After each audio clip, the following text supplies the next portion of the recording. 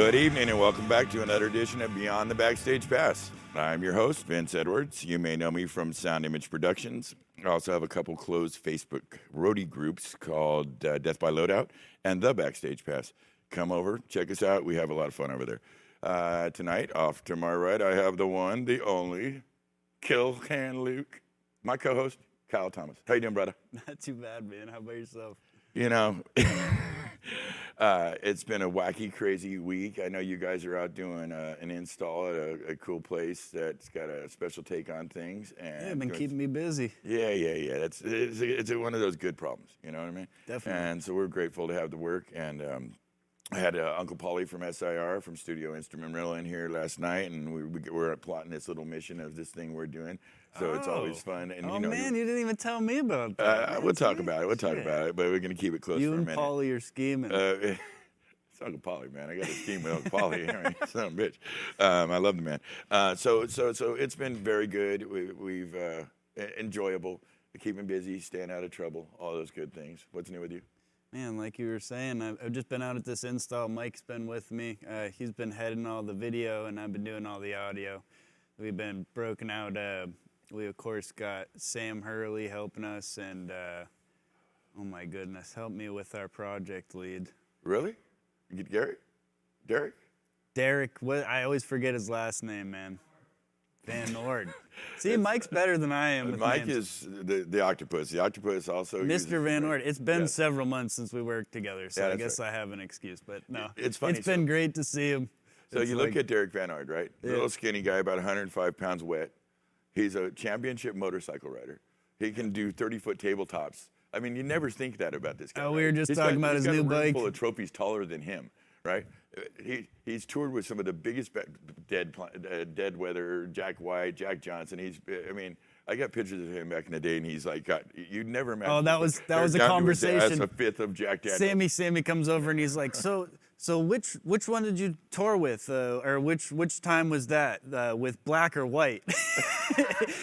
And me and Mike look at each other. We're like, what is he talking about? He needs to be careful because Jack Black or white. He will put a man on his ass because he's this weird little package that doesn't look like he's got it in him. Oh, he's got it in him. Yeah, he will bring it. But at the same time, he also has this weird lane. That's why he's such a great project manager, is because he's so buttoned down. That's why we push him on. He does basically all of our corporate client-facing stuff. Me and my brother can't go out and do it. We're going to show up at let's say a computer company for a big meeting and whip out the wrong brand computer to do our presentation. We do dumb shit like that. So we send in the guys that are a little more considerate of things and that have the look and say the pretty words. And Derek's a master of that. But at the same time, he can tool around with our roadie asses any day and go one for one like all day. And his touring credentials are friggin' ridiculous. We gotta get him on the show, man. Derek, he keeps it close. He's a family man now. He changed gears. He threw away the alcohol. He cut the hair. He's a button down kind of plastic, fantastic polyester, pocket protector motherfucker. And I the next season throwing pennies at his car outside his house. Come on. I just do that for fun. That's a whole nother thing. But let's do some business of the house here. First of all, this is a special edition New Year's Eve show. Thank you for tuning in. We hope that you've survived somehow this magical, fucking wonderful year we've just had. And we got love for you. We're experiencing it with you, so you're not alone. This is part of the reason we do this thing. If you're watching us on YouTube Live, Facebook, Twitch, please push like and subscribe if you dig what we're doing. Remember, we got podcasts out on iTunes, Amazon Music, Spotify. Stitcher. We kind of spread them on pretty Podbean. Much Podbean, yeah.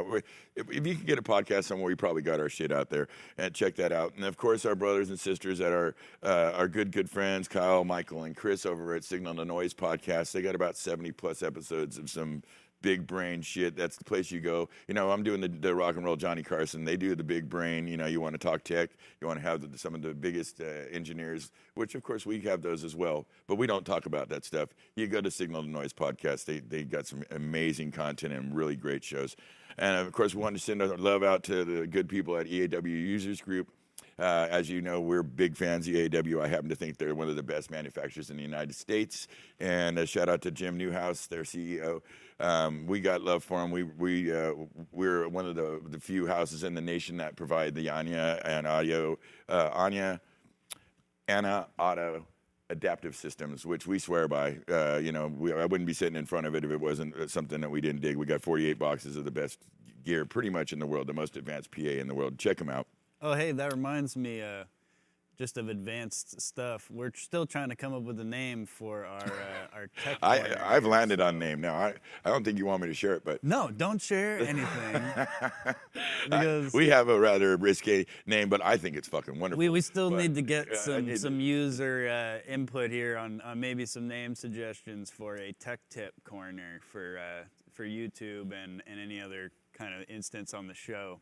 Are you soliciting the general public to help us with that? Yes. Okay. Like solicit. I'm poo-pooing maybe Vinny's lovely name for the show. You got to admit, for a sec, you were like, yeah, I could work. You just hated the part that after the little blurb, it says with Kyle. No. That's where you get a little lost in it. But it's more the fact that it's 0 to 9. It's funny and...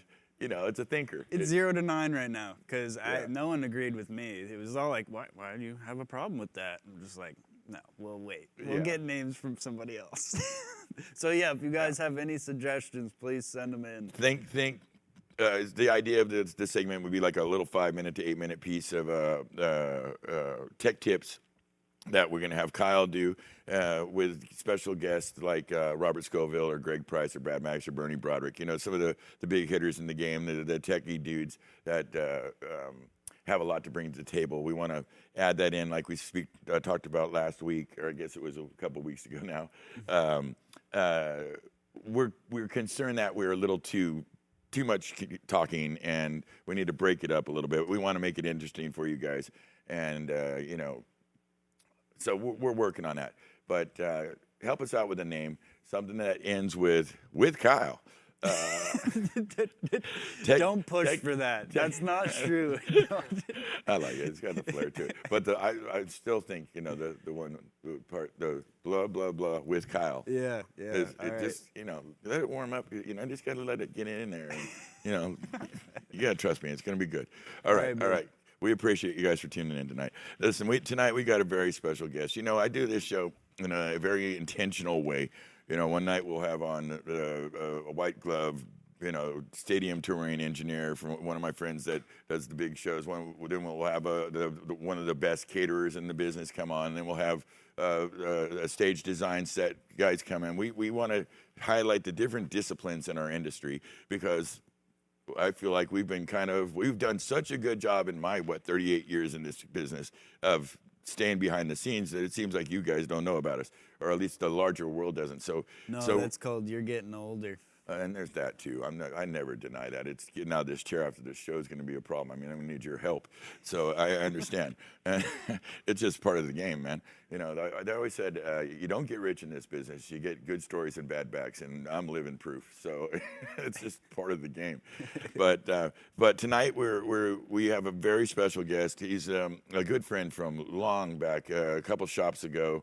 We worked with him. He's come up the true, honest way. He's a sweetheart of a man. He can pretty much handle and do any audio position in the game. He always brings the love. And his special, what we're going to focus on tonight is his experiences, but also the fact that he has really made the union work for him. And the union being such a big part of our business, he's going to help me dig around in that. It's my dear friend. Please welcome Greg Shine. How are you, my brother? Thanks, brother. It's really great to have you on the show. I miss you. I haven't seen you for quite some time. It's been a while. We follow each other on the interwebs, and so I wanted to reach out to you, and I did it quite intentionally. I'm very careful in how I book the show, and I know that you've kind of made the union lane your lane really, and you've made a great fit with it. And we happen to be in a region where we have a very strong union, in a city that really embraces the union way. And I think the union, when done right and pursued in the right way, you can have a great career, you can have a good living. And I want to talk to you about that. First, let me ask you how you've been doing it during the COVID-19 thing.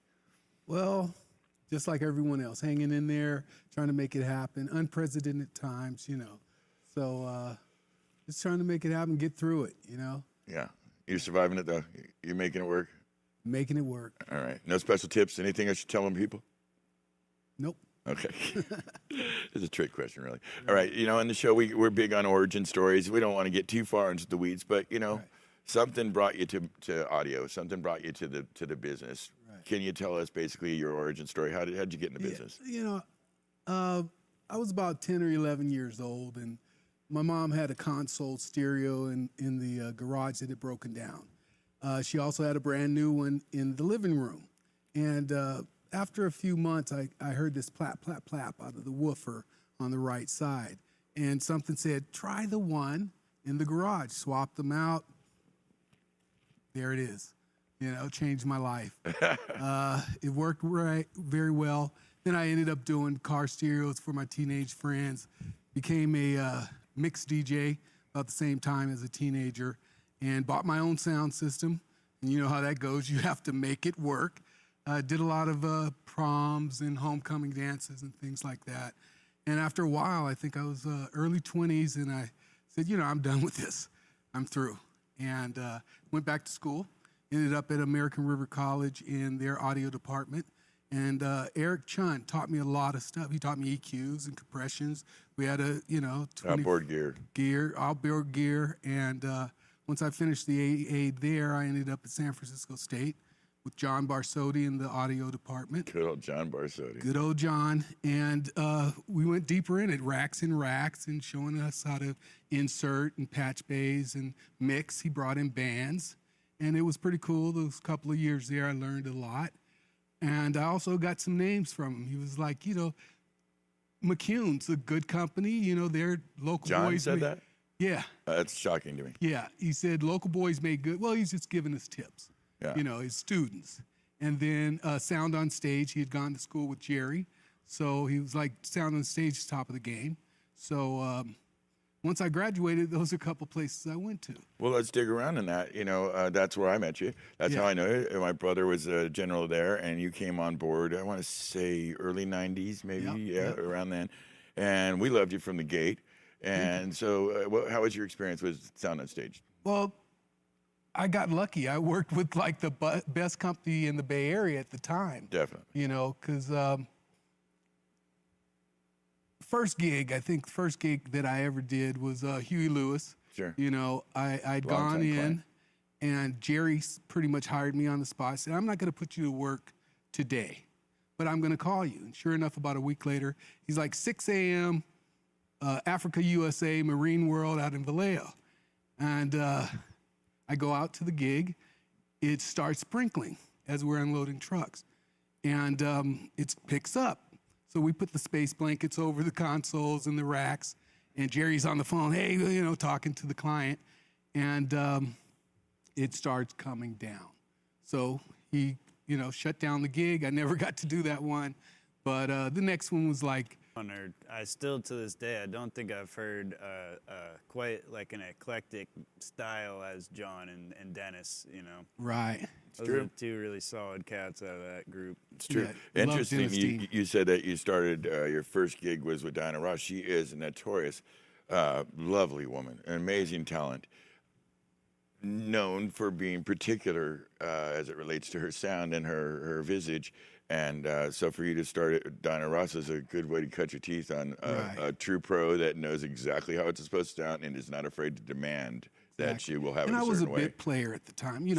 I'm just moving monitors, patching mics. I'm the gopher guy. Yeah. And I just spent, a few months doing that. They're not going to let a new guy fresh out of college, do anything besides support. So I learned, hierarchy of authority. I learned when to say things, when to be quiet. I learned to just sit back and watch and learn to do what I know to do today. Yeah, now I wish that was a characteristic of more people that understood that there's especially we struggle with this on the show here, and I'm a little harsh about it, but we'll get folks coming here from the SAE or Full Sail, right. Or these expressions and other shops, other school things, and a lot of times they'll come in and we'll ask them, well, what is it that you consider that you do fresh out of school? and they'll say something like, I'm an A1. And then we have a good laugh and then say, yeah, well, if you're going to work here under sound image, we got some rules, and that's about you're going to work around the shop, and you're going to learn how we do this, and then we're going to need you to be able to fix pretty much anything in here and understand all. So but we struggle with that a little bit, but I think that is a critical prerequisite to succeed in this business is to let the old guys, by doing, show you how to get there. Right. And if you're just willing to be patient and watch and take your turn when it's your turn, it's incredibly important to the longer kind of haul of being successful. I think you were talking about something about getting in the weeds when it comes to when there's a problem jumps off. Oh yeah. Well, in the shop we sort that out here. Nothing goes out of the shop without me hearing it first. And there's a problem. I need to know that you can deal with it now. That's the way you guys roll. Yeah. So it's just to preserve the client, and we're a service company. That's what we do is we provide services, and so it's important. So I know, unless I got this wrong, you transitioned rather quickly from sound on stage. You took up with the union. Yes. Talk to me about that transition and what sold you on going the union route? Well, the thing was I was doing all of these great gigs. I was having fun. Top artists in the world coming through. Jerry has a list just great like clientele. yours, client list. And it was fun and all. But I was fresh out of college. I had a chipped tooth I'd been wearing for about a year. And so I was thinking, and my mom would always say, get that tooth fixed, boy. So every time she'd see me, I'd visit her up in Sacramento. So it was on my mind. I'd run into these guys on gigs that were in Local 16. Alva Thompson, Larry Baker. It's these people who said, hey, dude, come on. Yeah. And they had full medical and dental, and I was a ways out. So, this decision was kind of hard, but when I thought about it, it's like, get that tooth fixed, man. Come on, my income's going to go up. So just do what you have to do. It seems to be a little more consistency, with the union, at least, especially in a city or a region like ours where there's a lot of work available. So if you can do the game, yeah. So basically, let me ask you a quick kind of an aside, but related. Sure. The current health of the union, I know that it's been struggling just like any company or any institution in this unique time. How's the union system right now as it relates to how is it dealing with COVID? Is it struggling to maintain benefits and so on? Well, just like what's your other website? Death by Loadout and the Backstage Pass. Oh, okay. So you're talking about Loving Hands for Stagehands? Loving Hands for Stagehands. Our communication is like that now. Everyone, just keep your head up. Stay with us, hang in there. Yeah. This is going to be over, and they support the members in that way. Great. The office, just like your office and everyone else's office all over the world, has slimmed down because there's no work. Yeah. Unless you're in a studio or you're working on movies, most of the staff has been cut. So that's where we are, just like everyone else, and we're looking out for each other, and hopefully, we'll come out of this other end of the tunnel real soon. Oh shit! There's no doubt about that. Right. It's just a hang on, but it's kind of bloody knuckles, and our turn. We'll be back. There's just no way we won't. I know. Historically, you've done, and I know you do a lot of corporate and rock shows, and the numbers on those have kind of varied year to year. The percentage-wise, more corporate, more rock. But I know you've worked with the Eagles, Metallica, Stevie Wonder, Aloe Black, Lil Wayne, I believe. We did a Stevie Wonder, Aloe Black, Kelly Clarkson show, I think, together at AT&T Stadium. Right. Yeah, and I think we did that fire. Was it a benefit Metallica did for the firemen when we were having the fires a couple years ago? There's so many shows. They're a blur. Do you enjoy working the big shows? Actually, to be honest, that's what I need from you. When I hit 50, mid-50s, when I hit 50, I had been doing this for 30 years. And remember, I had my own sound system that I was humping by myself. Yeah. And, the wear and tear, I was just like, I'm ready to be a boss, more of a shot caller, more of a steward. And so going out as an A1 on corporate shows happens to be my bread and butter now. So I've heard enough music for a lifetime. I love music, but for me personally, I don't mind getting a 6 or 7 day show in a convention center. Do a bunch mixing of a bunch of breakout rooms. doing coordination, wireless coordination for 40 breakout rooms is not going to tear me up. And I'm getting paid the same amount of money that I am for working a big AT&T more civilized hours and Chase show. Sure, Salesforce or whatever. Exactly. Well, I know that and we have this similarly in our company. I think maybe a little bit less so depending on the venue, because Union is largely venue specific. Right.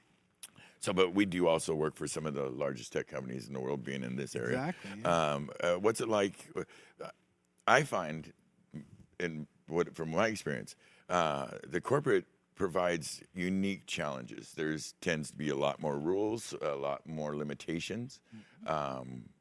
The clipboard marries, so. Tell me if you've experienced any special challenges working for. I know you've worked for folks like Facebook, Amazon, Google, Twitter, Apple. Yes. Also companies that we have relationships with. Right. Well, you love psychology. I love psychology. Those have helped me immensely throughout my career, dealing with, just the different personalities, right? We're all cool, laid back in the shop, kicking it. But you get in those types of environment, and you're going to have to change your tune. You're going to have to learn how to deal with all the production managers, the TDs, the clients themselves, and being, a corporate A2, A1, A2. You're an A1, but you're an A2 because you're putting the mics on. You have to be cool. You have to, make people like you, be likable. You can't come in with that, grumpy attitude that we can get away with in rock and roll.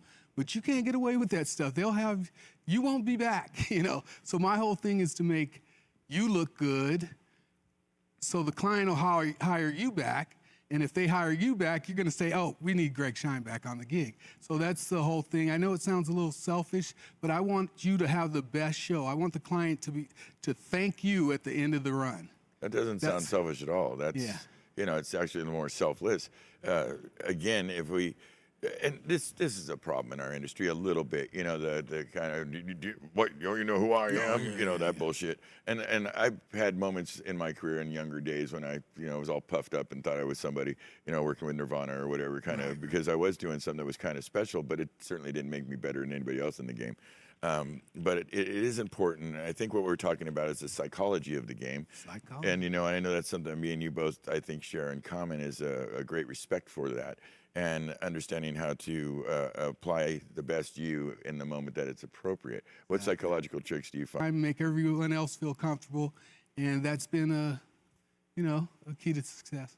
Absolutely. No, you couldn't be more right. I think depending, especially if you're running the thing, the way that you bring it in, the fish rots from the head down, Yeah. And so if you're not carrying it right, it gives kind of permission for the rest of the crew to take and shit to bed. And that's just not ever an acceptable outcome. So, yeah, I couldn't agree with you more. If I could hop in with that brings me to a point.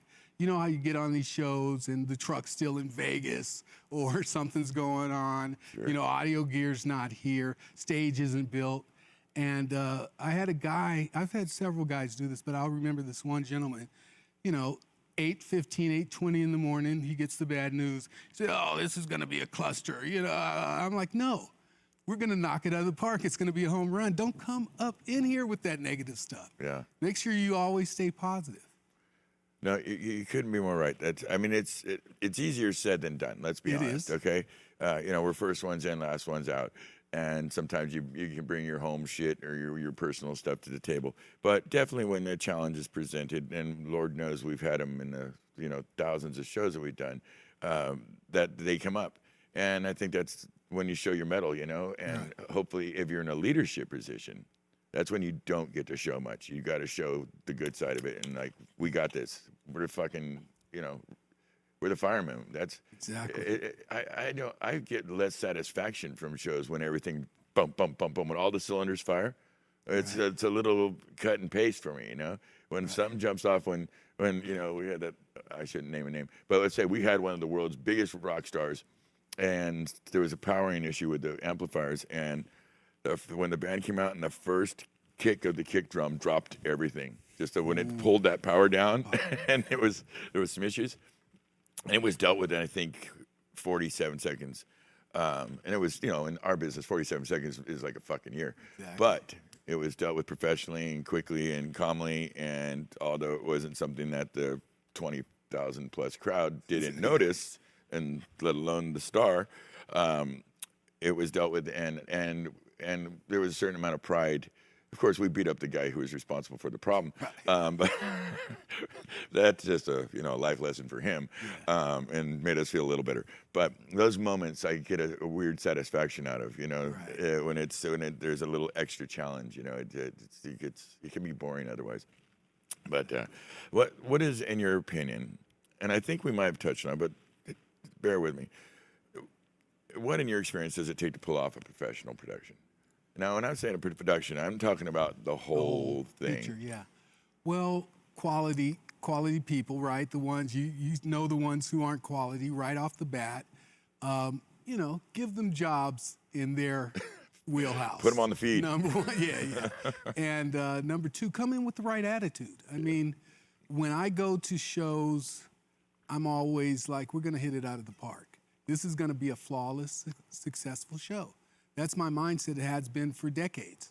And if you come in with it and you through osmosis, the other people on your crew feel that, I give my crew pep talks. I can't talk to the whole, lighting and carpentry or whatever, but audio crew, if I have 10 guys or 6 guys, I tell them right off the bat, we're local 16. This is sound image. We're gonna kick butt. So do the best you can for this client, and let's make it happen. A little rah-rah in the morning. Couldn't agree with you more. That needs to happen more. We kind of do that here, and at least my best version I can muster.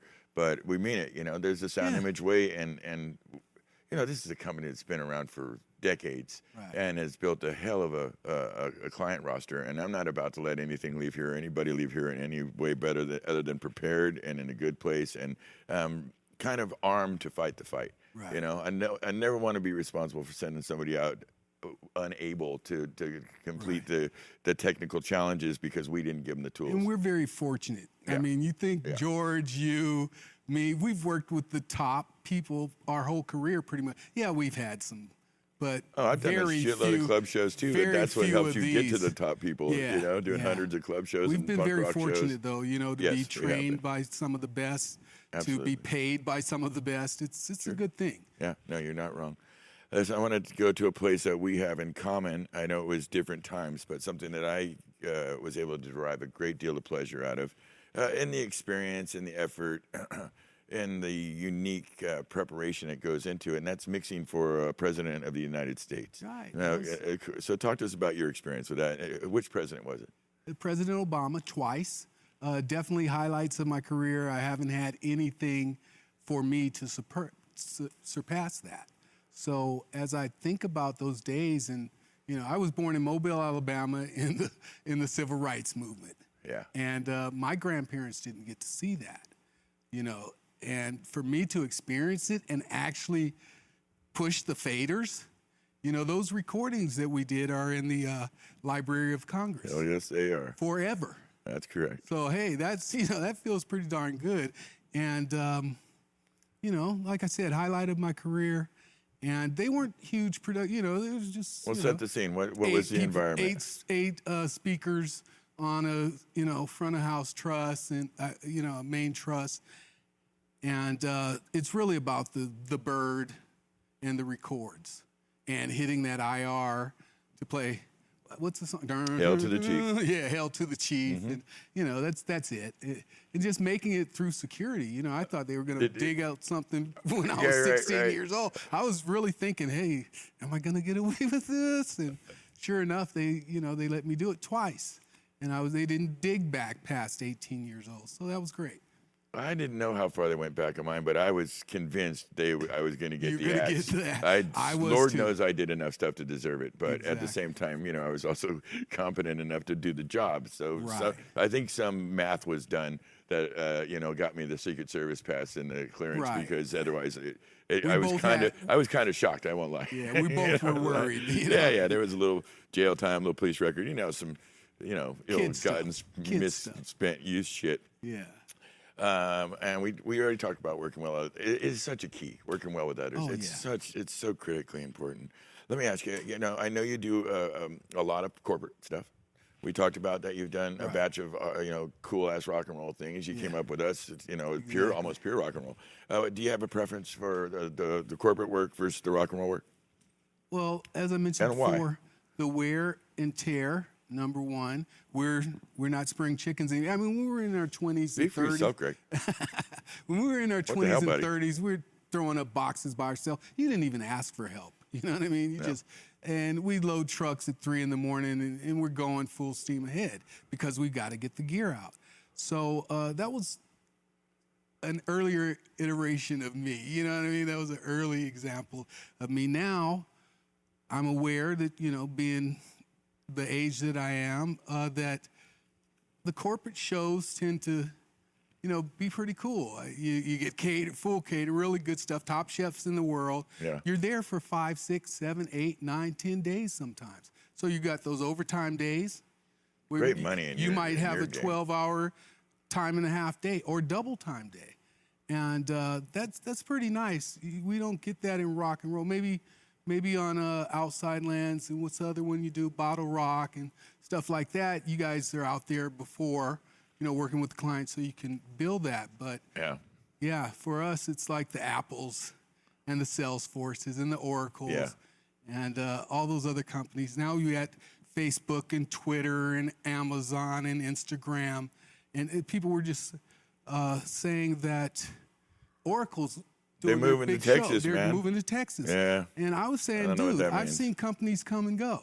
Mm-hmm. And someone always fills the void. We're the Bay Area. That's right. We're the belle of the ball. Well, we're highly, real estate is, we have a real estate agent in the house tonight. And my dad always tells me the 3 rules to real estate is location, location, location. Right. And so between the unique mindset of the Northern California population, the beauty of the geography, I think, I could be wrong about this, but I think we surpassed, and this is not necessarily something to be proud of because it's extraordinarily expensive to live that dubious title, but it's because it's a beautiful, amazing place with a ton of opportunity. And you just named a bunch of the companies that help us do that, that provide opportunity for us. I forget where me and Mike were talking about some house, and it was like some other state that it's slipping my mind right now, but it made me dawned on me. He's like, yeah, $750 a month for a 5-bedroom house for the. Well, that's basically. You haven't been across the country a lot with the children yet, but it's pretty much the whole middle of the country. Right. But my point is that's half of my rent. What I'm renting. And how many rooms you got? 2. So that's not bad for being you're in Berkeley, right? Yeah, I've been there for several. But still. It's the math. It really blows my mind. Yeah. But then you get into the problem, and tell me if I'm wrong. So you get to, let's say, fuck shit, Oklahoma. Don't take that wrong, Oklahoma. That Oklahoma, which I've been through many times and was happy to continue driving through to get out of there. You're not. I don't care that they're going to hear this. I really don't care.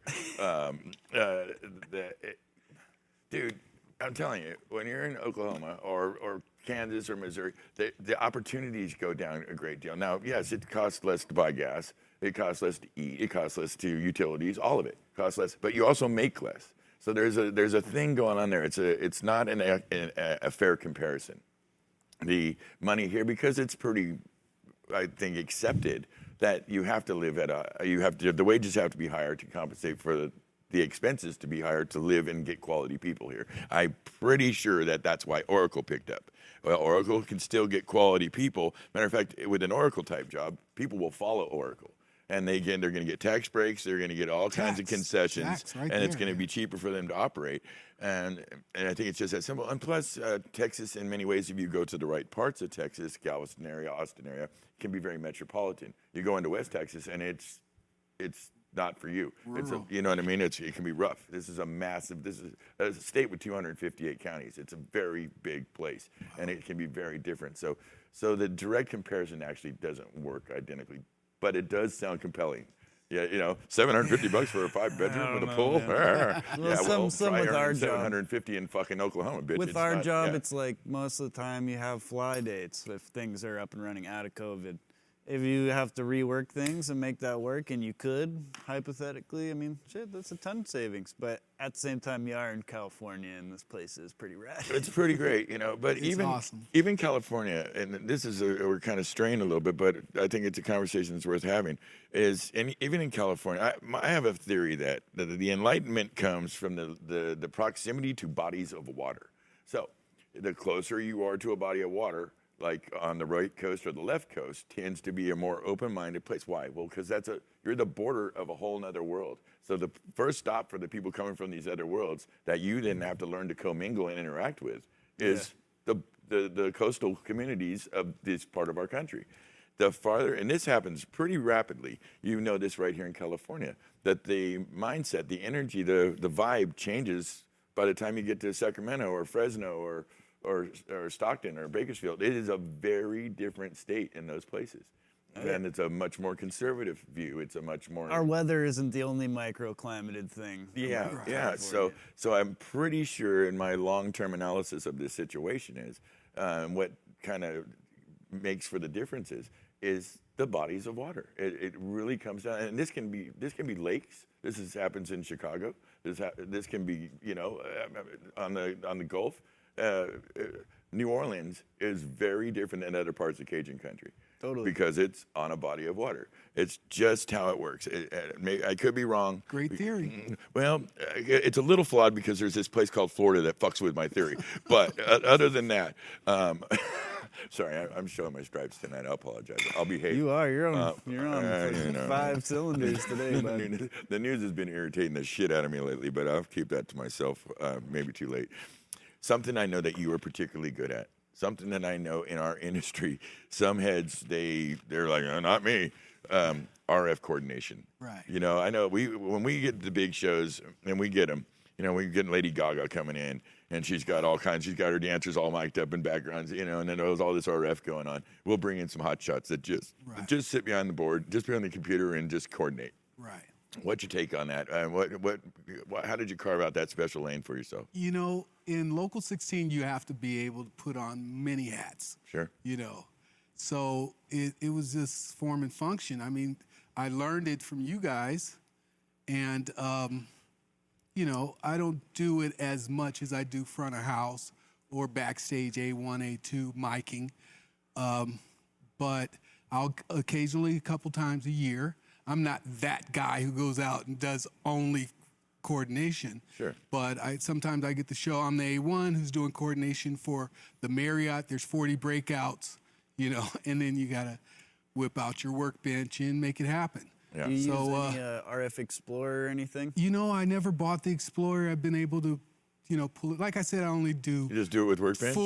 With workbench. I only do full coordination maybe 2 or 4 times a year. Mm-hmm. Most of the time, I'm the front of house A1 or the backstage A2, and it's easy. It's easy if you're not getting the numbers like a Lady Gaga. You're getting 30 or less frequencies. It's really easy. The computer does it for you. Yeah. You do your checks. You got your backup freaks. I shouldn't say it's a really easy job. Some of my business agents might be watching it, but it's one of the easiest jobs as far as less than 40, I think it has to do with the mindset that you come to it. If you understand the tools and the principles of coordinating RF, then it doesn't seem so daunting. Right. But there's no cues. Yeah. There's no cues. There's no mic swaps. Right. You get your frequencies on Monday and Tuesday. Wednesday, Thursday, Friday, Saturday, you might have to change a frequency or two. Yeah. So you're getting paid to be the fireman, to be there ready to change a freak and make sure it doesn't step on other freaks, Oh, and it's a great thing with the Axient rigs now. Spectral Manager, you don't have to do anything. True. Right. No more burning a pack, nothing. It's it's all right there for you. It's a little more friendly. It's a little more user-friendly. You got to have one pack, be able to scan everything from your IEMs up to, it's great. I love that. Yeah. Right. Well, that was bound to happen. That's that turnover we were talking about, the technology turnover that is so rapid at our age. It's critical to keep up.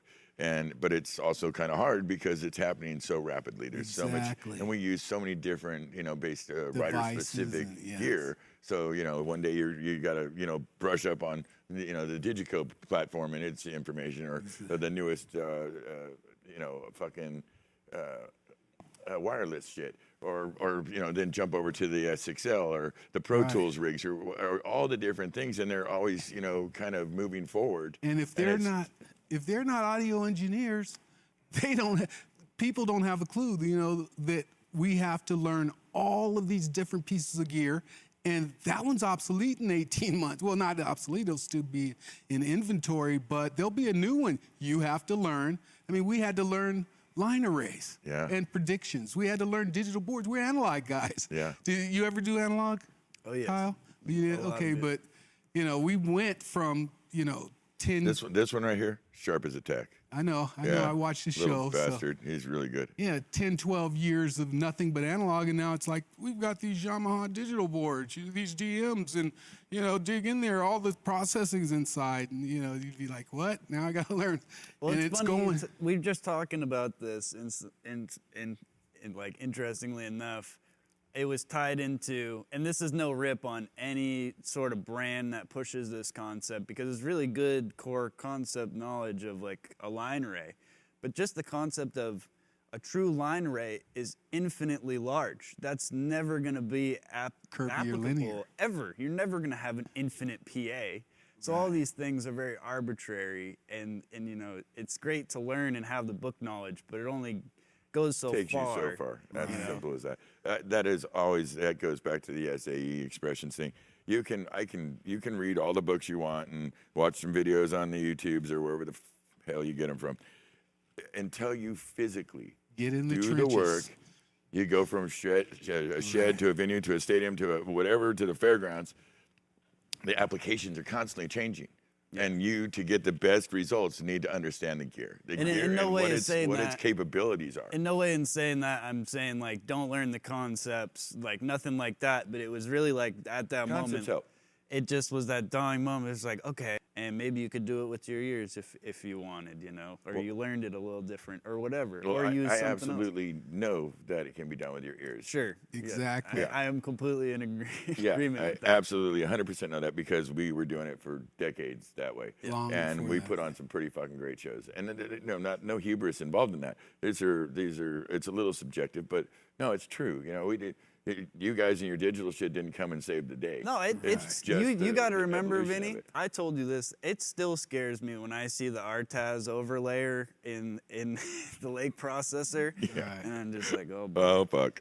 Well, to me, it's like electric windows on a car. It's just one more thing to fail. Right. The more you put in but I know that there's a lot of. I'm still a guy where I believe a plug-in you actually plug in, right. So, but I understand that there's some amazing technology out there. We're training constantly. Just on the other side of this curtain here, we've got an amazing monitor rig set up where we do a lot of training on. Pretty much almost every day, we've got some folks in here, figuring out the ins and outs. And they just did an update, for example, on the Avid product, the S6L, that is so dense. It's almost like it's like almost a whole new board, like all this shit that they can now do yet more. And it was already, so it was like an onion that had infinite layers. You just keep peeling it back, and it can do that as well. It can, virtual center and blah blah blah. Right. It's a thing. So I don't envy the kids coming up, on that. At the same time, I would say it's their turn. Our job is to hand it off.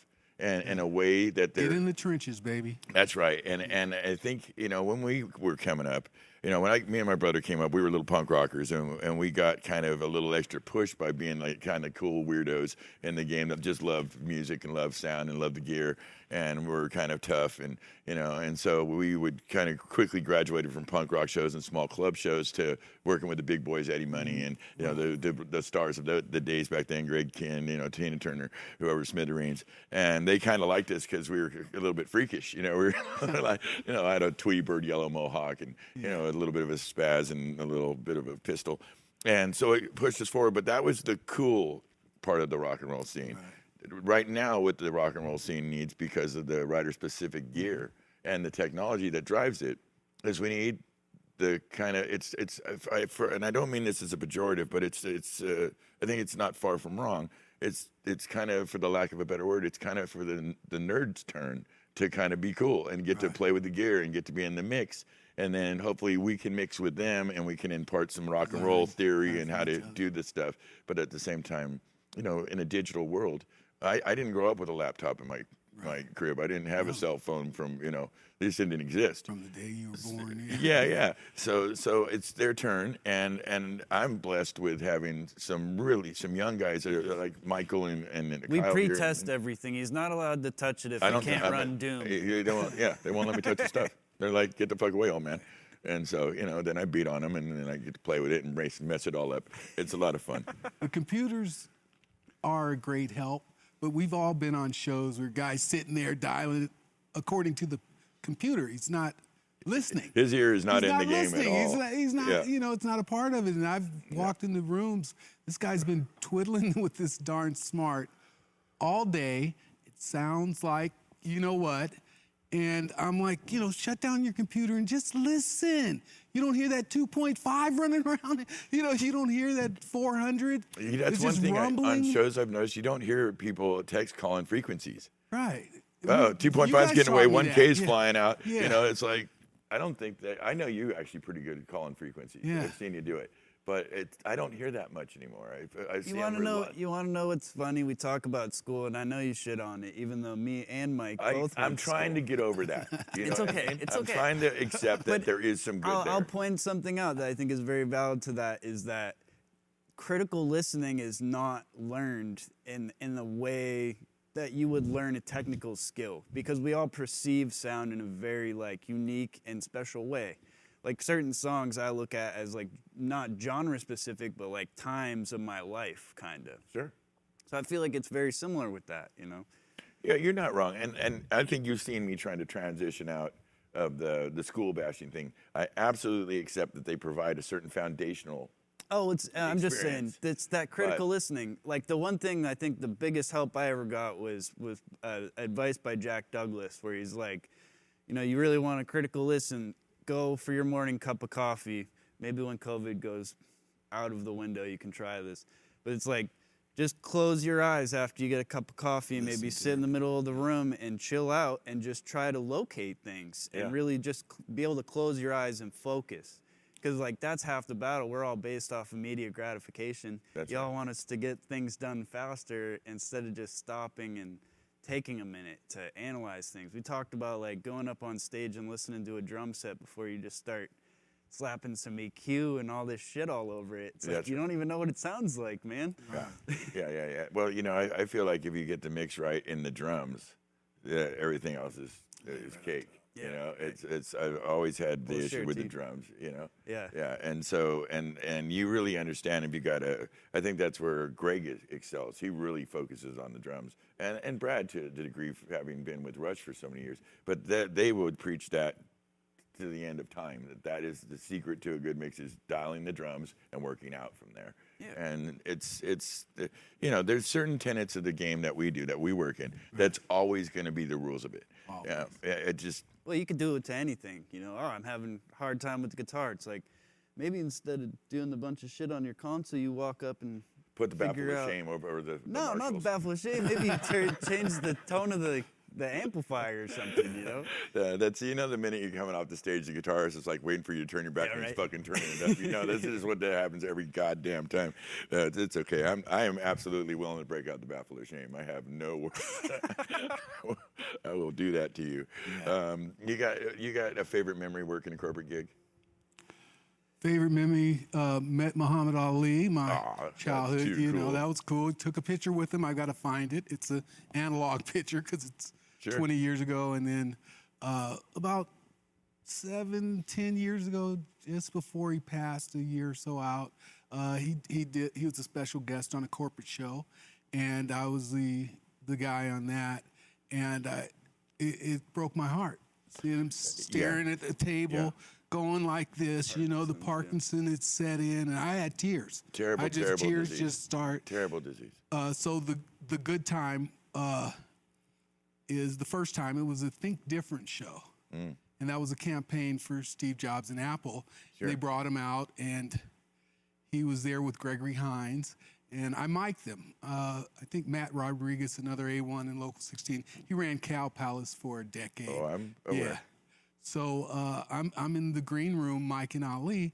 I said, I really want to get that poster of you going like this with somebody Famous on the poster. ground. Sonny Liston. Yeah, I want that. And he says, hey, I'm like, what? And I was kind of embarrassed. He said it again, hey, magazine. I'm like, sorry, sir. Can you tell me one more time? He said, Ring Magazine. Ring and I'm Magazine. like, Ring Magazine. Okay, contact them. This is before digital, so we didn't have posters.com. And hung out with them backstage for a little while, and Gregory Hines, and that's a good, Another amazing human being. Yeah, lots Triple of threat, memories, could yeah. sing, could dance, could act. Oh, yeah. He was a badass. He died way too early. Way too young. Yeah. Whereas Muhammad, I think at some point you got to ask yourself, do you stay too long at the party? Yeah. Because he was such a beloved figure, and he touched so many lives. So many people wanted to model themselves after his.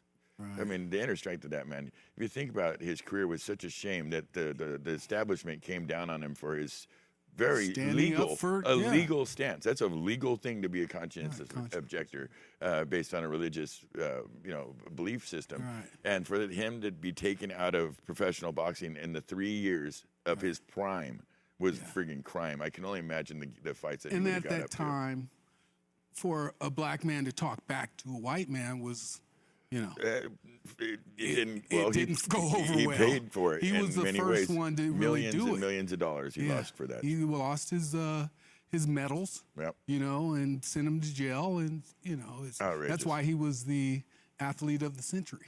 Yes. He stood up for what was right, changed the mindsets of billions of people on the planet. So he's still my hero.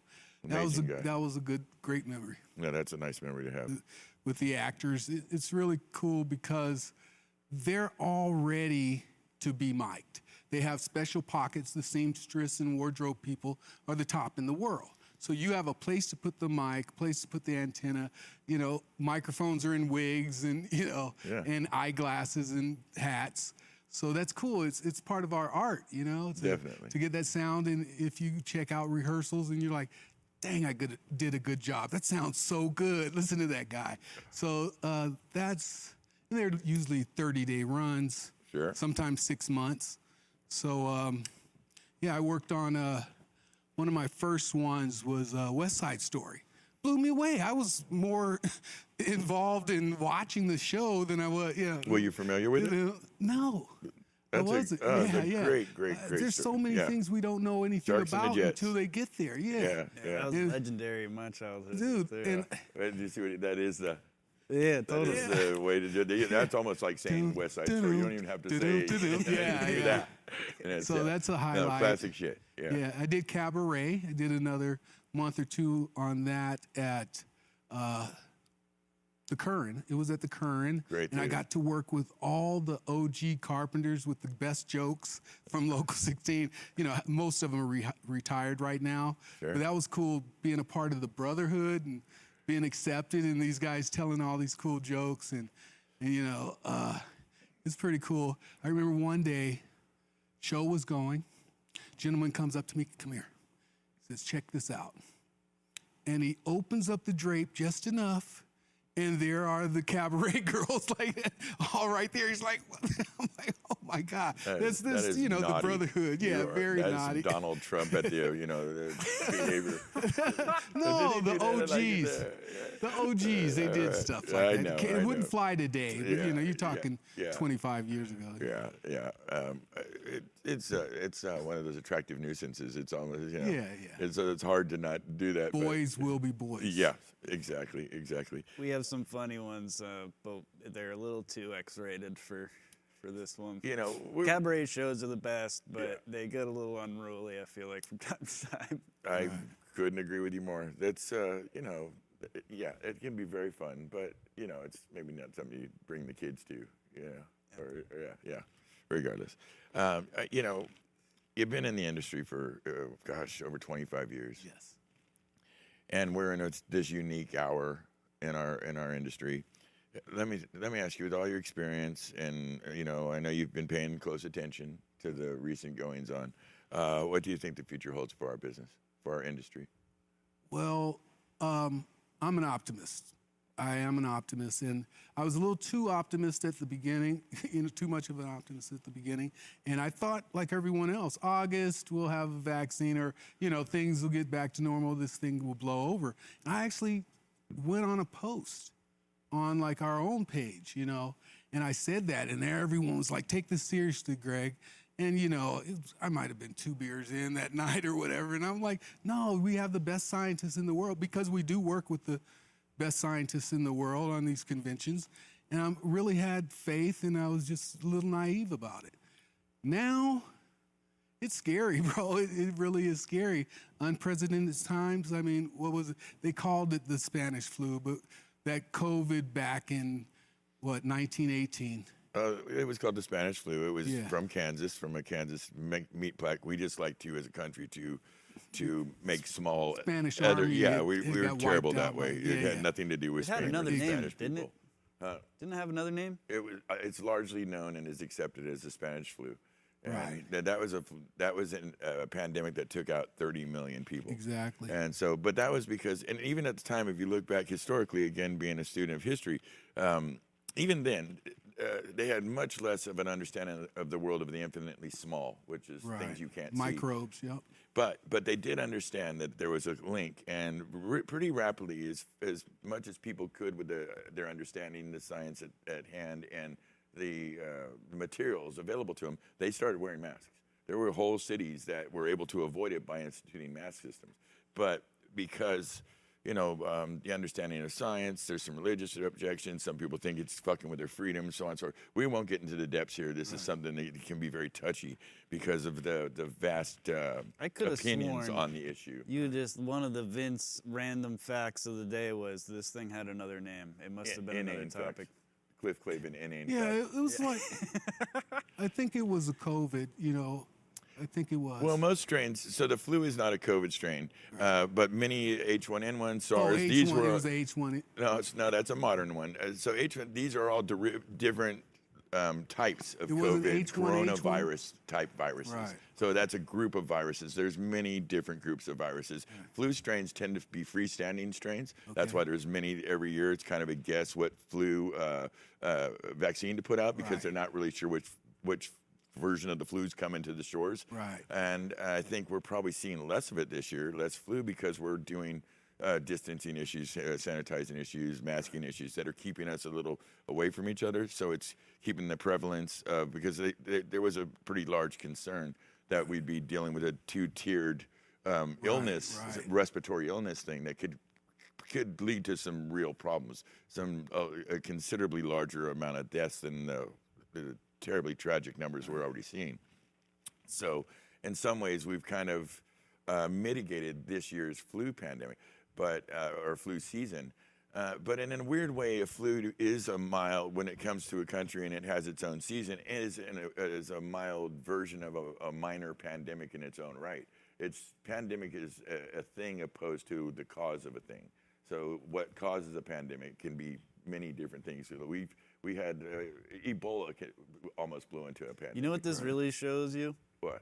That you should really be doing a COVID compliance officer job, because these knowledge facts, man, let me tell you. Dude, I got no patience for those type of systems. We're gonna leave that to AJ Fardella, our dear friend. I think John Fukushima, a brother from another mother. I think he just got his certification. Yeah, I Let got those certified. Guys, yeah, did you too? Fairly easy. I got it's certified. a pretty straightforward thing. So it's half a day, and you just stick to the protocols and make sure everyone That's right. in your jurisdiction at that time, if they make you the officer, sticks to the protocol. And I don't care, they say, they don't care if it's the CEO of a multi-billion-dollar company. You make sure they follow the protocol. Of course, you got to go through the chain of command, but that's your job. Well, keep everyone safe. Yeah, no, and there's a heavy responsibility in that, and it doesn't mean at the end of the day or the end of a given event that you got your compliance officer that's doing his job exactly right, that there won't be some transmission of a thing. This is, again, Preventative. It's exactly. It's a reduction. It's a reduction. Right. Basically it's known as harm reduction. And so you can reduce things, and we've been able, through careful planning and kind of keeping distance and being mindful of these things, have yet to have to deal with this. And hopefully that will be, knock on wood, that we'll proceed to the end of this without ever personally encountering the condition. And that's what it's all about, too. But it wouldn't be that hard to, it's literally just, you just don't know. Right. And so at this point, it's just err on the side of caution. I didn't take it as seriously, not from a science point of view. I always understood the science, but I was doing a mathematical equation based on percentages and the amount of people in America. Okay. And these numbers are starting to shift to a place where there's a tipping point which says to be more cautious, more careful, right. Even in the light of the vaccines that are coming, and the 2 vaccines and so on, and that are even out now, are starting to be dispersed. This is going to be, particularly for people like in our age group, you'll be one of the last people that it will be available for, because you're considered healthy, and the condition will affect you to a lesser degree if you were to get it. So you'll be maybe June before. I'll be fine. I've slept in worse. Oh, Jesus Christ. You ever been in the bathroom at an Ozfest? I don't talk about it. Then you're going to be fine. That's all I can say. Everything in that bathroom was worse than anything. I've eaten some lot cheeseburgers in my day. Yeah, you know what I mean? Fine. It's like, yeah.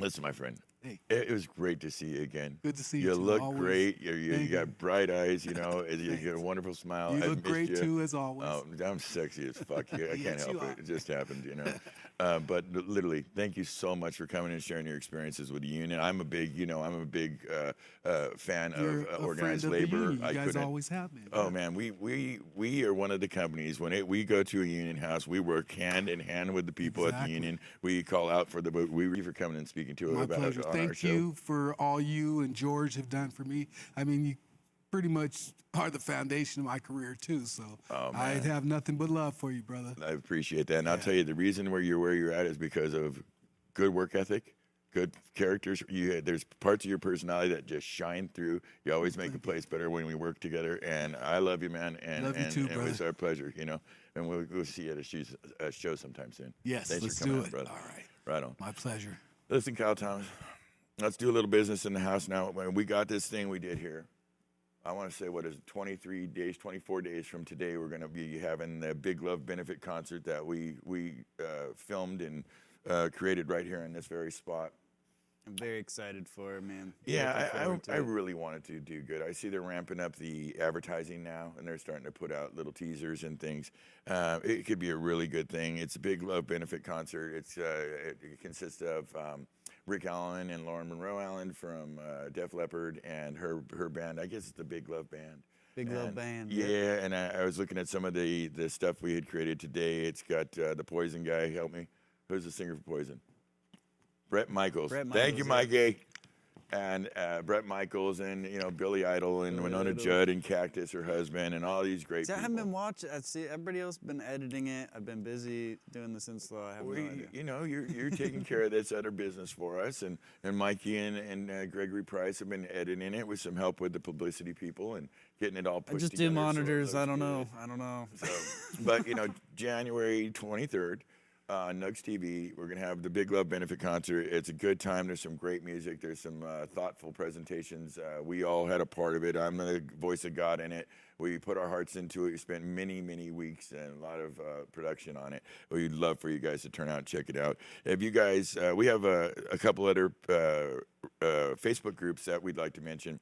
The Big Love Army, which is Rick Allen and Lauren Monroe Allen's page. It's a sweet page. It's a place where you go if you need a daily affirmation and kind of loving kind of sentiments. They're very kind, and they're good people over there. Go check it out. And of course, a Facebook group with a little bit more of a sensitive and timely subject matter that they deal with is Loving Hands for Stagehands. That's my brother's group with John Del Rio and a couple of the other brothers, Bob Powers, a legendary rigger, one of the best guys in the game, made this group because they saw a need where some of our people were struggling with some serious thoughts and maybe some bad thoughts and needed to have people there to kind of speak to you, look for some resources on how to get into a better place mentally. So go check those places out. If there's anything they can offer for you. Of course, Project Resiliency and Sweet Relief. They're good people, and Raven Drum. Go check them out. They're good to help out. I want to send up my love to our diehard loyal friends. I want to wish them a happy New Year to Charlie Zaricki, Noah the Beard Tanner, Pat O'Doul, just some solid true brothers.